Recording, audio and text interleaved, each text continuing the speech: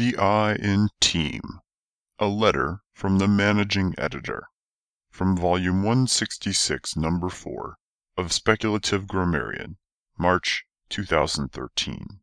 The writers of business books, corporate cheerleaders in HR, and other reprobates like to say that there is no I in team, meaning, of course, that every team member should put aside their own ego and pull for the common good.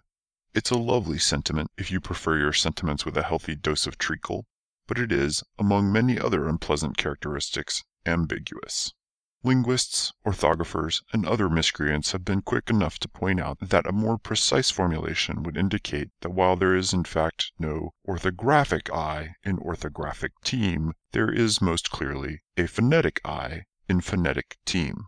This is all well and good, and the mixture of sneaky snark and supercilious smuggery goes down a bit easier, but it isn't quite the solution we are looking for, because it doesn't seem to really mean anything.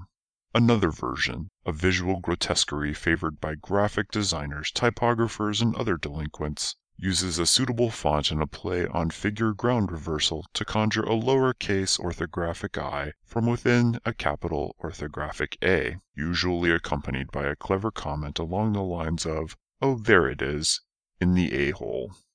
The obvious interpretation, of course, is that anyone who holds on too tightly to their ego in a team setting is indeed, colloquially, an asshole. A truth that anyone who has been forced to work on a project with an assigned team as an undergrad is well aware of.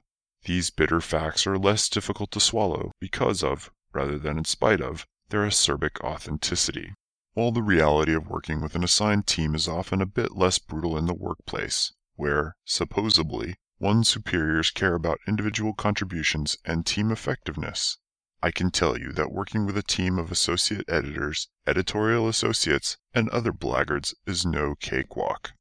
Fortunately, for me, that is not something up with which I personally any longer must put.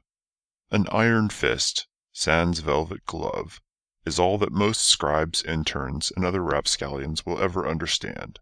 They can barely apprehend the grand sweep of what we, the editorial board, seek to accomplish in each issue. They live in a distorted state of nature, red in tooth and claw, hacking at each other with small-minded memos about respecting the honor code of the refrigerator, while stealing office supplies from one another, they buy their own, obviously, and committing 1,000 other petty affronts to their own debased humanity. I sit above the fray, far from the concerns of readers, subscribers, and other knaves, watching the game, controlling it. It makes a hard man humble.